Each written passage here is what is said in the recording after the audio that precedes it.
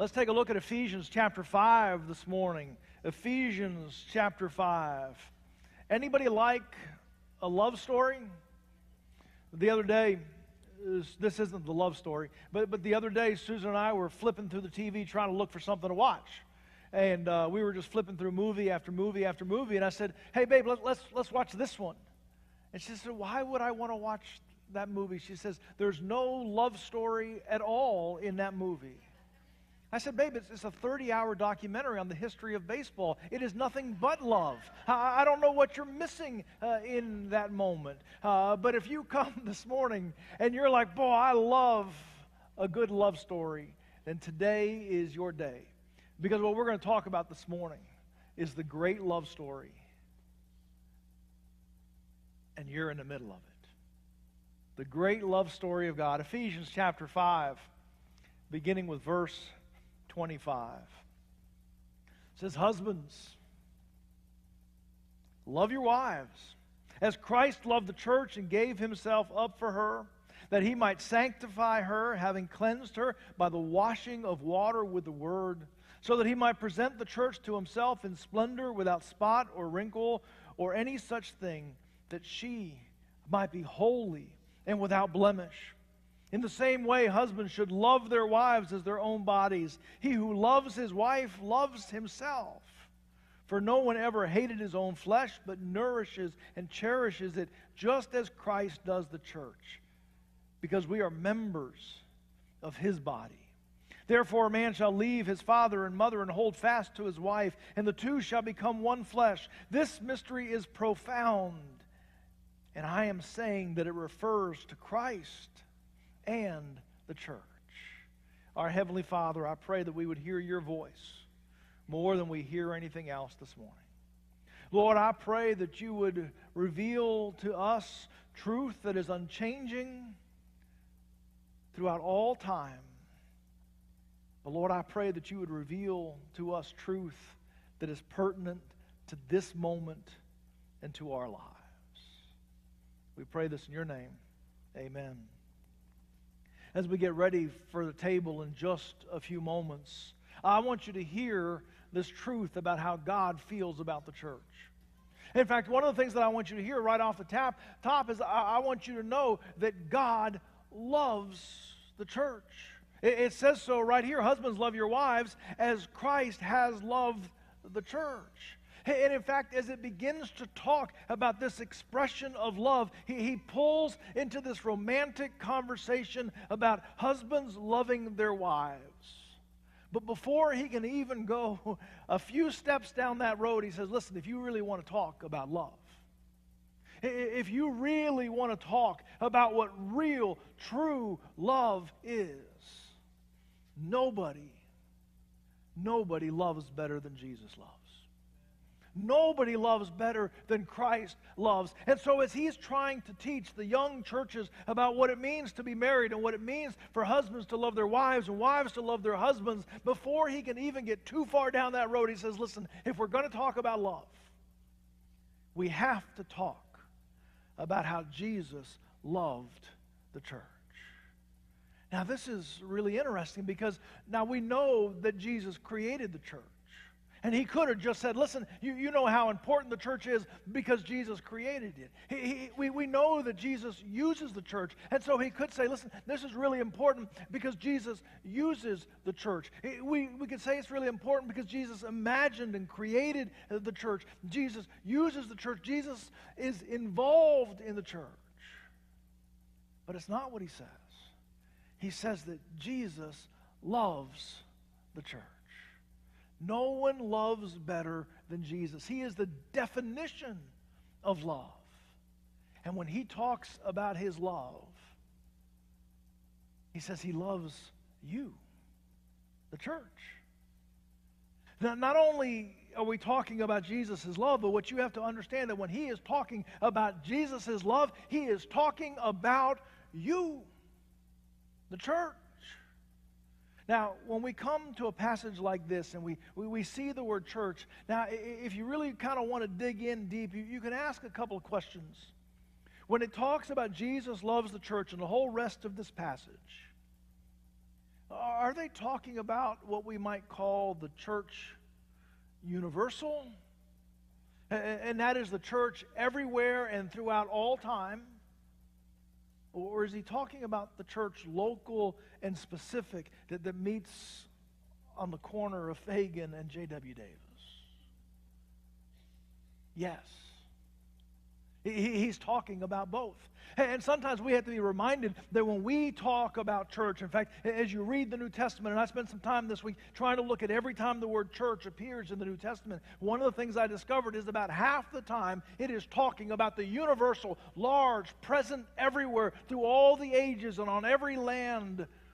He's talking about the universal church, but also at the same time, about half the time, he's talking about the church that meets in this room. And he's talking about a church that meets in somebody's house. And he's talking about a church that meets in a cathedral. And he's talking about a church that meets in a storefront. It is a local church. And I think whichever one you when you hear the word church, if what comes to your mind is the large church and the universal church that is everywhere, then one of the things that we have to be reminded of is the local church. This one right here. That is the people who sit next to you. This is the real church. And if in our minds we only think about this church, then there needs to be a little bit of a correction inside of our own heart and mind, because then we need to think about the universal grand church that across the United States, across the world, across time, all of those churches. And do you know which one Jesus loves? Both. All. Jesus loves the church, and you are the church. You ever worry about the church sometimes? You're like, well, with our pastor, yes, all of the time. I worry about the church. Listen, it goes both ways. With this congregation, I worry about the church all the time. But this is the church that Jesus loves. This is the church that Jesus loves. This is the church that Jesus has a plan for. This is the church that he holds the future of, and that he has equipped and he has prepared. And so I want you to know that as you walk into this building today, Jesus loves you because you are the church. I also want you to think this morning, I want you to think about the fact that Jesus puts his love into action. If we had a little bit more time today, we'd really pick all of this apart. But just kind of glance your eyes back on the page here. It says, husbands, love your wives as Christ loved the church. And then just from here on out, just think of the things that Jesus has done for the church, that he loves, the church that is you.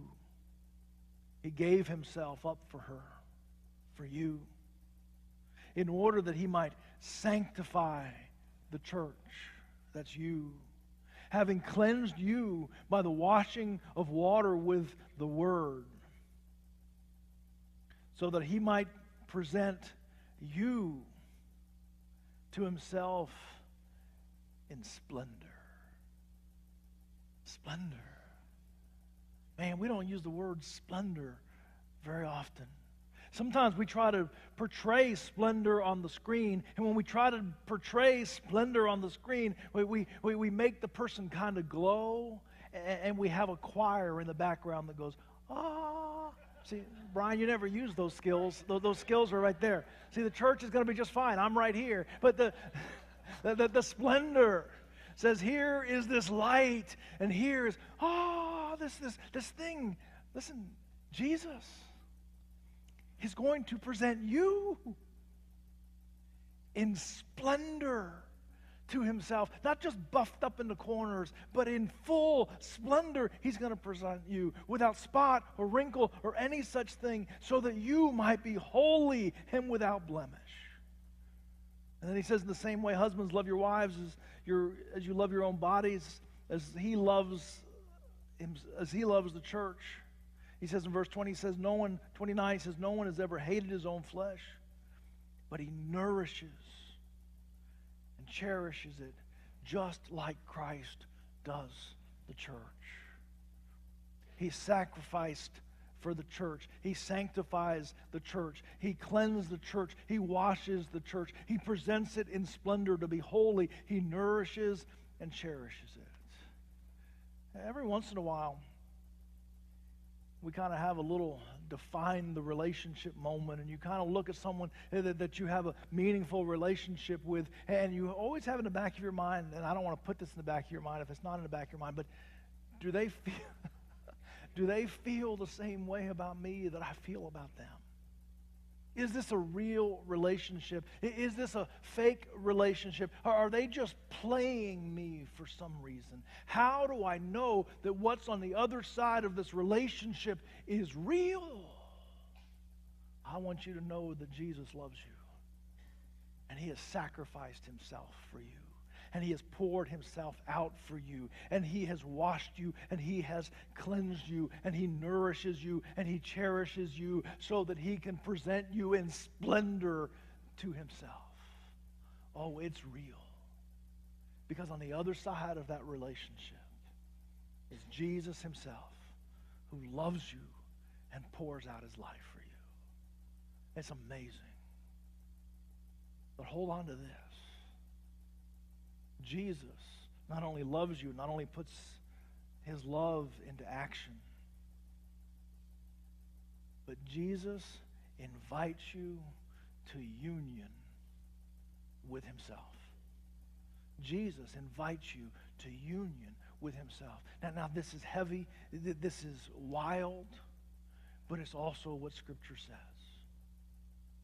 So that the two may become one.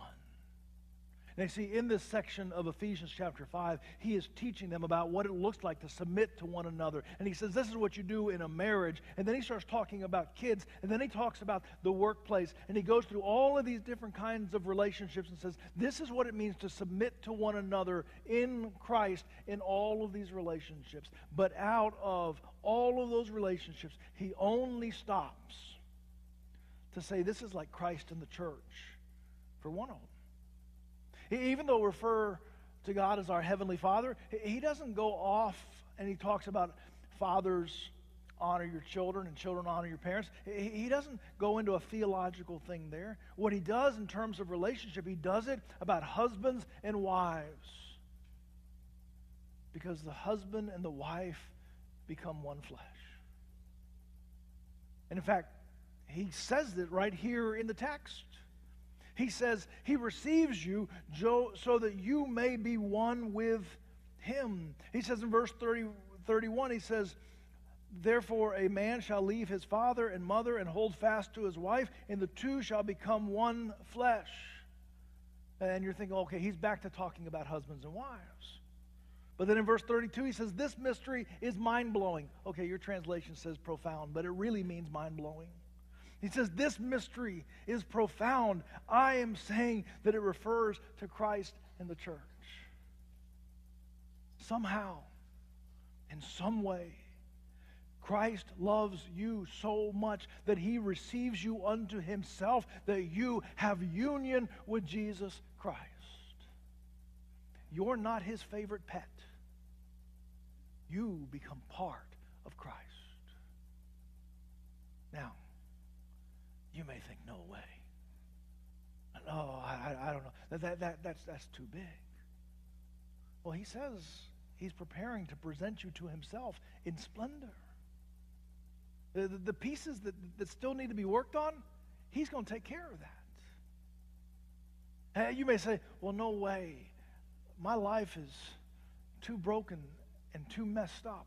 And there are too many things that I've done wrong inside of my life.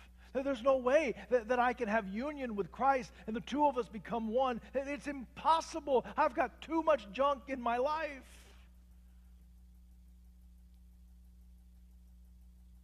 What do you think he was washing away?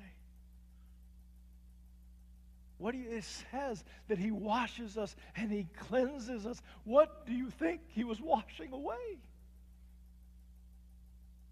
but every broken piece of my life, so that I can become one with Him. What does this mean for us? Well, I was thinking back to our last combined worship service. I know you remember what I preached that Sunday. I was serious. I was thinking back to our last combined worship service, and we talked about that passage from Romans chapter 1, verse 7, when Paul speaks to the church there in Rome, and he addresses them in two ways. To those who are loved by God and called to be a saint. Guess what? We're back to the same place. You are loved by God, and He is washing away every broken place in the life of this church and every broken place in the life of those who make up this church, so that He can present us in splendor without blemish, so that we may be holy. You are loved by God, and you are called to be a saint, set aside in holiness for Him. I want you to know that truth for you. I want you to come in this morning, and I want you to go out this morning knowing that you are loved by God and that you are called to be separate for Him. And it's the power of His blood that washes away every piece of sin and brokenness in our life. I want you to know that for you. And there's almost a sense I don't want you to leave today until you've sat in your seat long enough to really hear that truth. He loves you, and you are called to be a saint and to be holy, because He's going to wash away the brokenness. I don't want you to leave until you know that. Not here, but here. But I want you to also know that that same truth is for your neighbors. That same truth is for every single person that drives by on this interstate, every single person that drives by on Fagan, every single person that gets in the way of your life, every single family member, every single person that you're going to see at work. This same truth is for them. God loves them, and He is prepared to wash away and to cleanse and to present them in splendor. Which brings us to the table.